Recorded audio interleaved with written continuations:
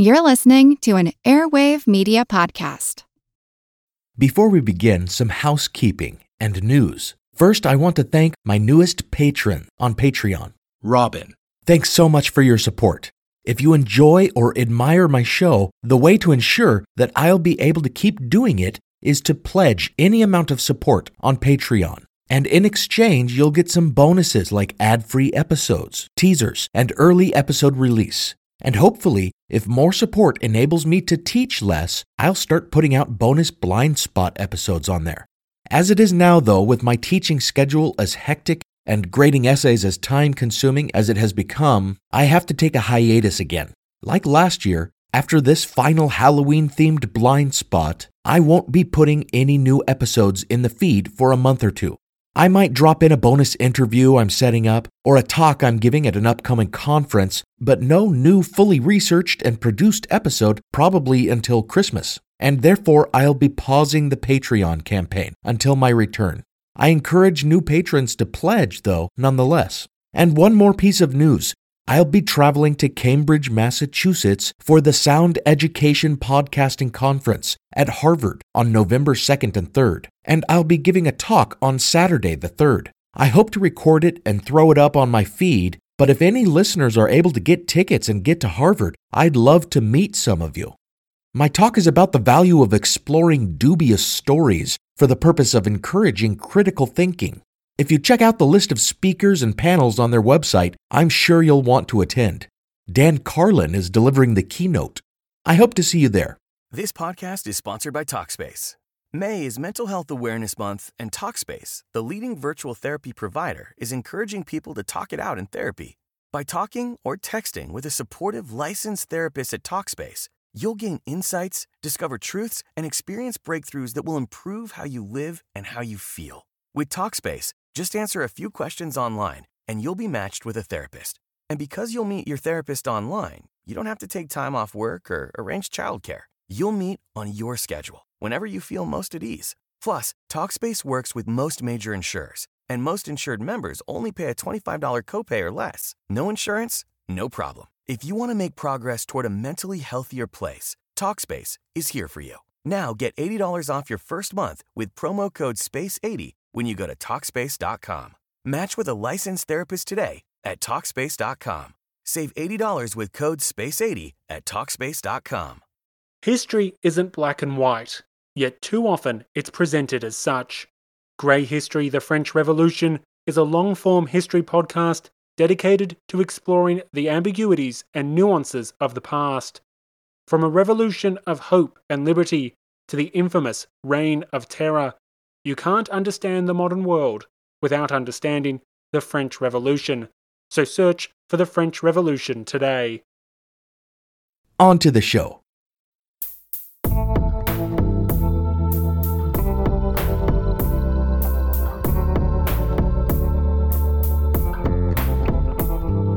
Welcome to Historical Blindness, the Odd Past podcast. I'm Nathaniel Lloyd, and I'll be your tracker as we follow the trail of something mysterious that crept up near your door last night. In this final October episode, I'll look at a puzzling event that, when considered in context, seems a complementary tale to our last Halloween episode. In my last, I discussed the haunting specter of Spring-Heeled Jack, a figure described as having devilish qualities. Beyond his preternatural abilities to leap over walls and onto rooftops, he was said to have glowing eyes, fiery breath, and sharp facial features like the devil himself.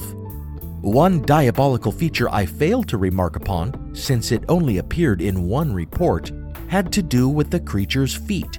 For the most part, Jack was described as wearing boots.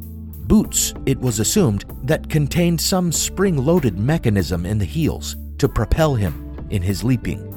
But there is a report that in 1826, a masked and cloaked figure attacked a young man by clasping the boy to his body and somehow setting him afire.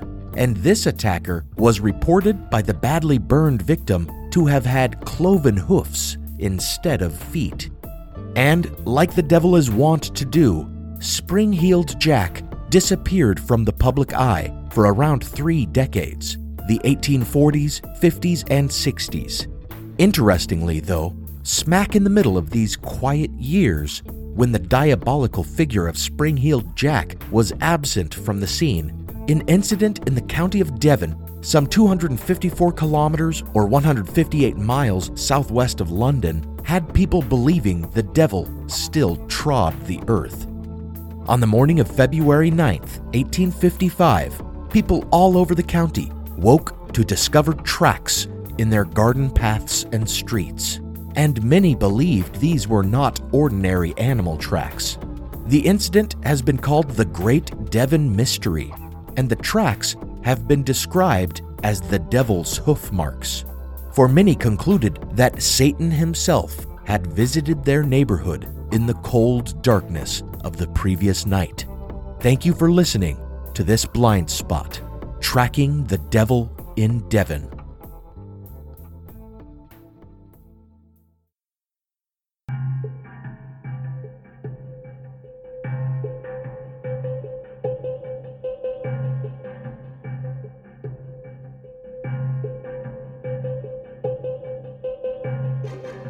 That winter of 1855 was unusually cold, freezing over the rivers of Devon County, the Tean and the Exe, and falling a full degree lower than anyone remembered it ever falling before.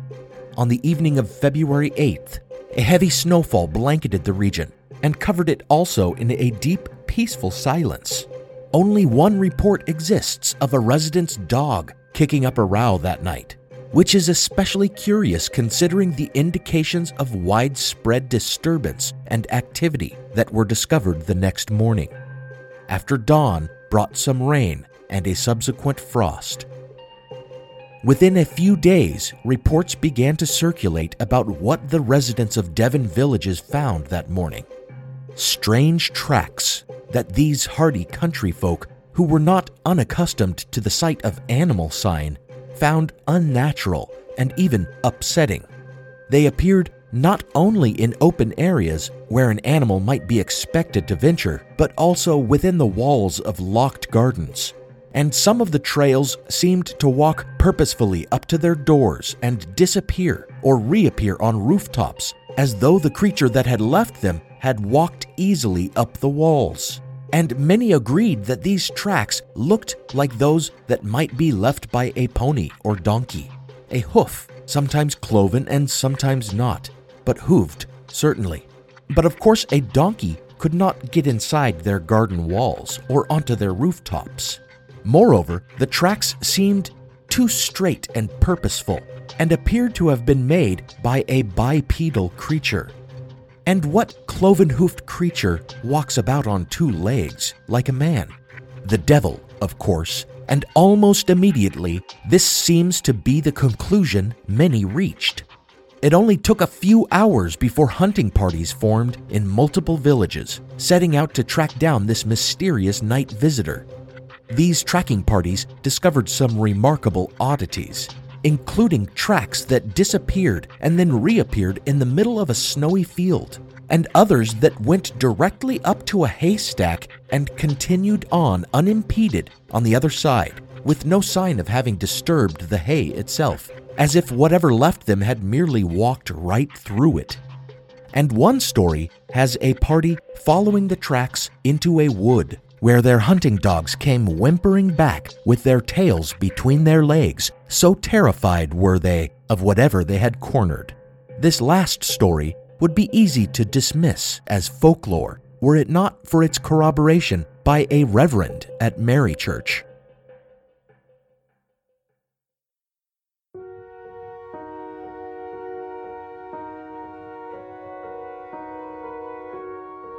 Indeed, much of the original source support that is available comes from churchmen, and would seem, perhaps, the more reliable for it.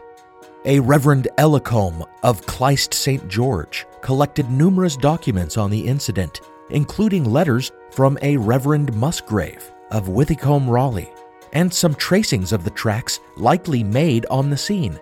These, along with some letters from locals published in the Illustrated London News, serve as the extent of the primary source documentation of the event, which, once again, researcher Mike Dash has delved into extensively in his investigation of this phenomenon, which once more I have relied on as my principal source, since his is the definitive work on the topic. As Dash points out, much of the primary source material is contradictory, and the evidence it presents is meager. But this has not limited the development of many theories to explain the tracks. One, as might be expected from paranormal researchers, is that the marks were not tracks at all, but rather the result of laser beams fired from flying saucers engaged in some kind of land surveying. Another rather interesting theory developed in later years is that the marks were made by some as yet unidentified weather phenomenon, an idea first floated by J. Allen Rennie, a Scotsman who claimed to have seen in the wilds of Canada in 1924 similar tracks being formed before his eyes by no visible being or creature, just tracks being laid into the snow by a phantom and being blamed on a Wendigo by his Native American companion. However, according to Rennie, as they drew right up to him, a splash of water hit his face and the marks continued on behind him, suggesting some strange meteorological event whereby large raindrops may fall only in one line and successively, like a trail. A more down-to-earth explanation, though still up in the clouds, puts forth the idea that the tracks were laid by a balloonist out for a lunatic midnight flight on the frigid and windy night of February 8th, and that a loose rope, perhaps with a horseshoe or other grappling device at its end, had been left to drag along beneath. While all of these explanations account for the appearance of tracks that disappear and then reappear elsewhere, as well as for tracks on rooftops and in walled gardens, there are other contemporary reports that weaken them. For example, despite the legend that evolved, saying that the tracks were one single trail in a straight line that went purposefully all over Devon, there are many reports of meandering and crisscrossing trails that would not seem to fit these theories or the idea that one evil adversary left the hoof marks. One hunting party out of Dawlish did track one trail as far as 5 miles, which is a long distance for one creature on a snowy night, but no parties tracked any trails long enough to confirm that they were all one trail.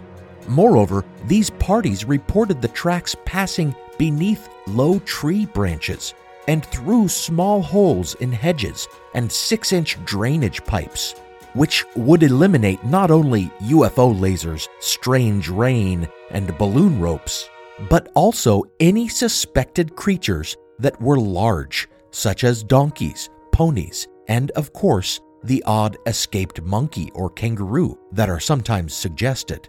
It would also eliminate the devil himself, unless Satan is very small indeed, with strides only ranging from 8 to 16 inches.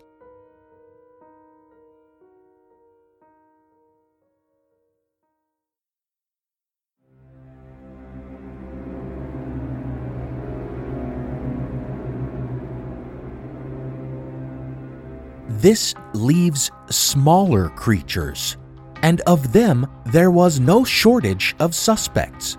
At different times, badgers, otters, rabbits, birds, and rodents have been named as possible culprits of the tracks. The descriptions of the tracks themselves have been so varied, ranging not only from cloven to not cloven, but also to having toe marks or claw marks, or the impression of pads, and so many explanations have been offered for why an animal without hoofs might leave prints that resemble hoof marks. Rabbits and rats, for example, hop, and landing with 4 feet together can create a hoof-like impression. And birds, like gulls, driven inland by the cold, might have ice on their feet that could take the shape of a hoof, such that it becomes difficult to rule out many of the suspects. Add to this the fact that it had rained at dawn, likely melting whatever tracks had been laid and then distorting them when they refroze. A similar explanation has been put forward to explain how bear tracks might be mistaken for Yeti prints. And in the case of the Great Devon Mystery, it means an argument can be made for nearly any creature being the culprit. One Reverend of Dawlish reported that a farmer had found what appeared to be hoof marks, but upon closer examination, seeing claw marks in them, realized they were just his own cat's tracks, thawed and misshapen by the frost. This tends to make one doubt most of the reports. Could it have just been a brief panic or hysteria, causing many in Devon to mistake common animal tracks for something supernatural and sinister? If so, why did these savvy country folk suddenly act like they'd never encountered such trails? And why did such panics not recur every time similar trails were seen? They surely must have been, for snowy nights were not uncommon, nor were rodents and birds. And what of contemporary reports that the tracks of cats and other animals could clearly be made out that morning, indicating that the distortion of a thaw and a refreeze was not the explanation? Or the reports that these hoof marks were not indistinct, but rather extraordinarily clear and sharp, as one witness put it, quote, as if cut by a diamond or branded with a hot iron, end quote. This, of course, leads us to an alternate explanation, that of a hoax perpetrated by men.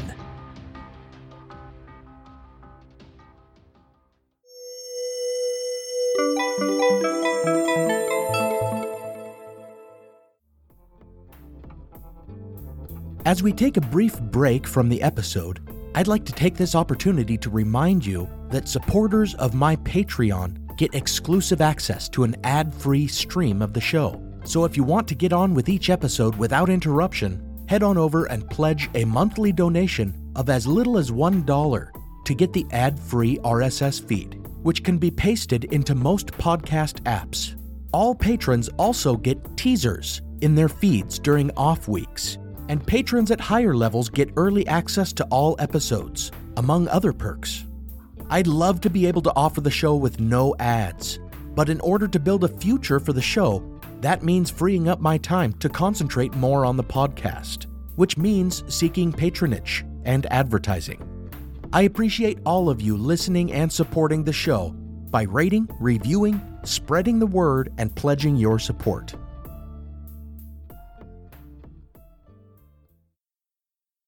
This podcast is sponsored by Talkspace.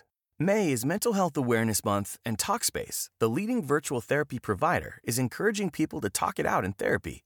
By talking or texting with a supportive, licensed therapist at Talkspace, you'll gain insights, discover truths, and experience breakthroughs that will improve how you live and how you feel. With Talkspace, just answer a few questions online, and you'll be matched with a therapist. And because you'll meet your therapist online, you don't have to take time off work or arrange childcare. You'll meet on your schedule, whenever you feel most at ease. Plus, Talkspace works with most major insurers, and most insured members only pay a $25 copay or less. No insurance? No problem. If you want to make progress toward a mentally healthier place, Talkspace is here for you. Now get $80 off your first month with promo code SPACE80 when you go to Talkspace.com. Match with a licensed therapist today at Talkspace.com. Save $80 with code SPACE80 at Talkspace.com.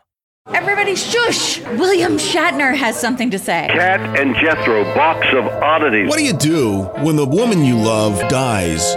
Well, of course you dig her up and you live with her. Aww. The show examines weird things. There are plenty of old photographs from this time period of children out in the streets playing in and among the dead horse carcasses. Oh, I miss those days. Things used to be so much simpler. Cat and Jethro. Then there's the urine wheel, which sounds like a really bad game show. Thing done weird things. Wheel of urine! Cat Cat and Jethro, Box of Oddities. That is really mysterious. Join Cat and Jethro Gilligan Toth for the strange, the bizarre, the unexpected, as they lift the lid and cautiously peer inside the Box of Oddities. The Webby Award-winning Box of Oddities podcast from Airwave Media.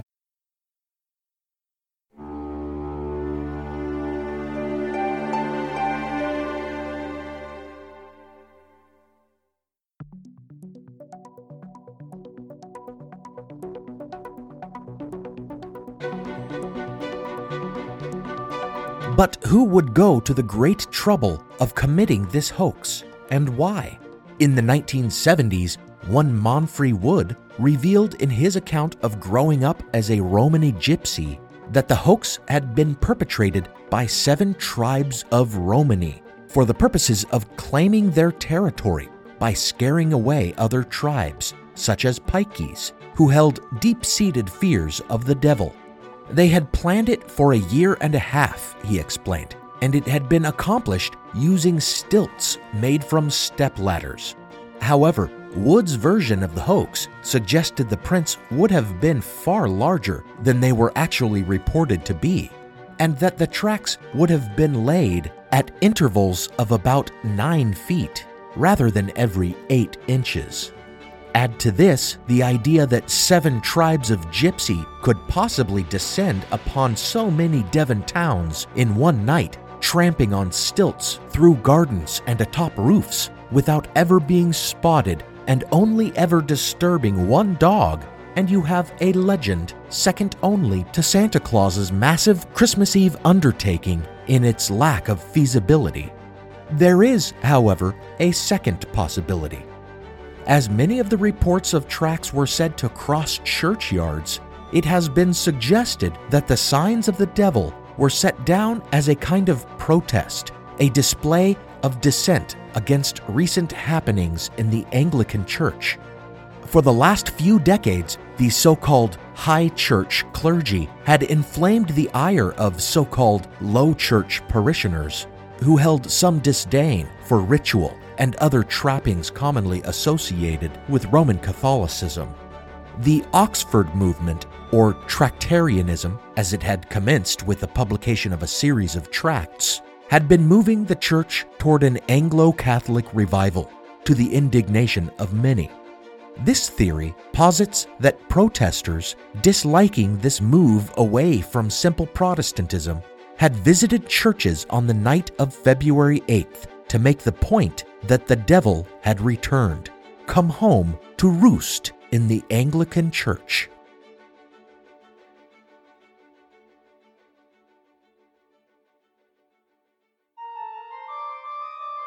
The fact is, this would not have been the first time even that year that hoof marks were laid around places thought to be corrupt as a statement.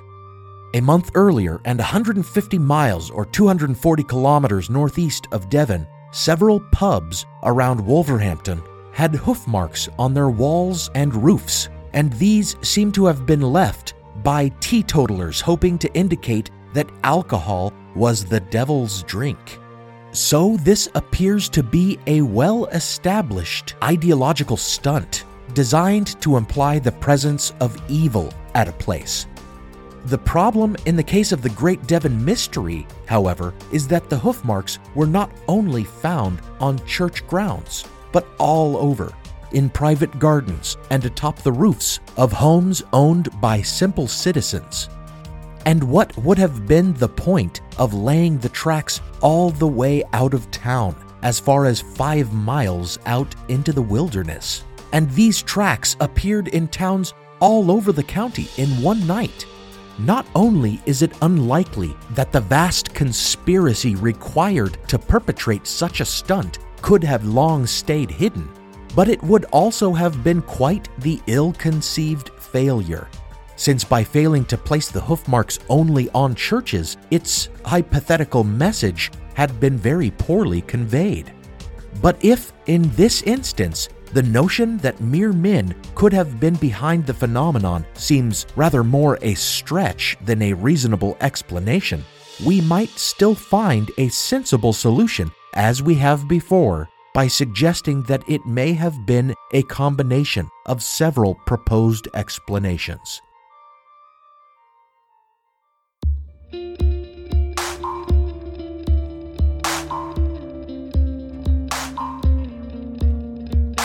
Could not some tracks, when out in the open, have been made by donkeys and ponies, while others were made by birds with icy feet alighting on roofs and in fields, and still others by rats who had climbed into walled gardens? But then one encounters another problem, that of the seemingly honest and earnest residents of Devon County themselves. Why would so many sensible people who were quite familiar with their home and the common wildlife thereabout suddenly take to the snowy morning, searching out mundane animal tracks and ascribing supernatural significance to them?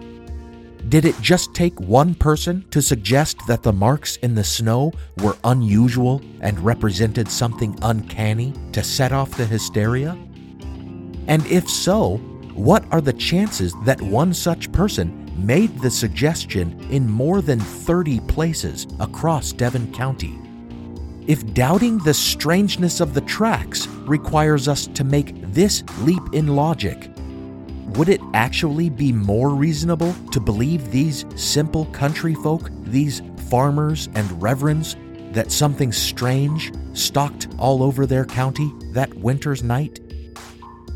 As Mike Dash asserts, with so little evidence and so many puzzling aspects, this mystery may forever remain a blind spot in the past.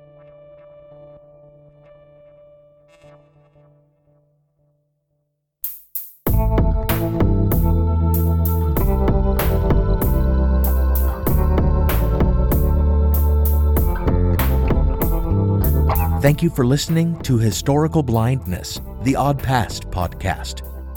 Big thanks to Mike Dash for all the wonderful research he has done on this and the Spring-Heeled Jack mystery.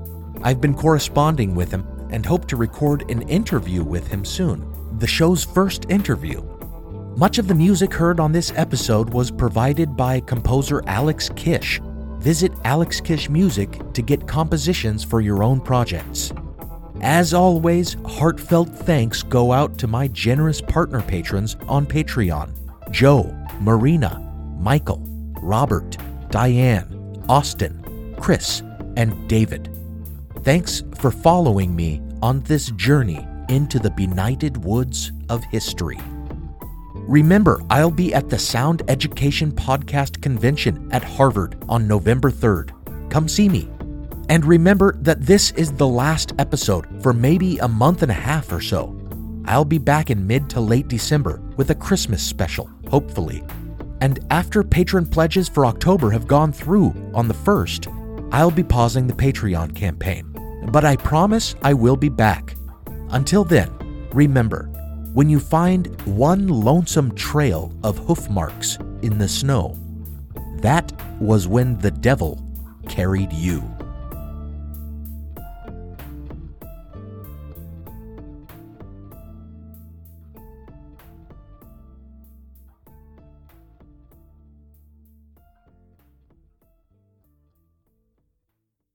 It's time for today's Lucky Land horoscope with Victoria Cash.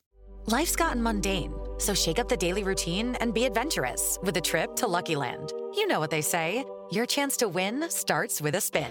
So go to LuckyLandSlots.com to play over 100 social casino-style games for free for your chance to redeem some serious prizes. Get lucky today at LuckyLandSlots.com. Available to players in the U.S., excluding Washington and Michigan. No purchase necessary. VGW Group. Void where prohibited by law. 18+. Terms and conditions apply. My name is Greg Jackson. I'm a historian, professor, and the creator of History That Doesn't Suck, a podcast that provides a complete overview of U.S. history through storytelling, yet keeps the rigor you'd expect in a university class. Starting with 22-year-old George Washington in his first battle, join me for a chronological telling of the United States story, its unlikely revolution, fractious civil war, tenacious inventors, brave reformers, and more. With more than 100 episodes, you can already binge listen your way through the progressive era. Find History That Doesn't Suck wherever you get your podcasts.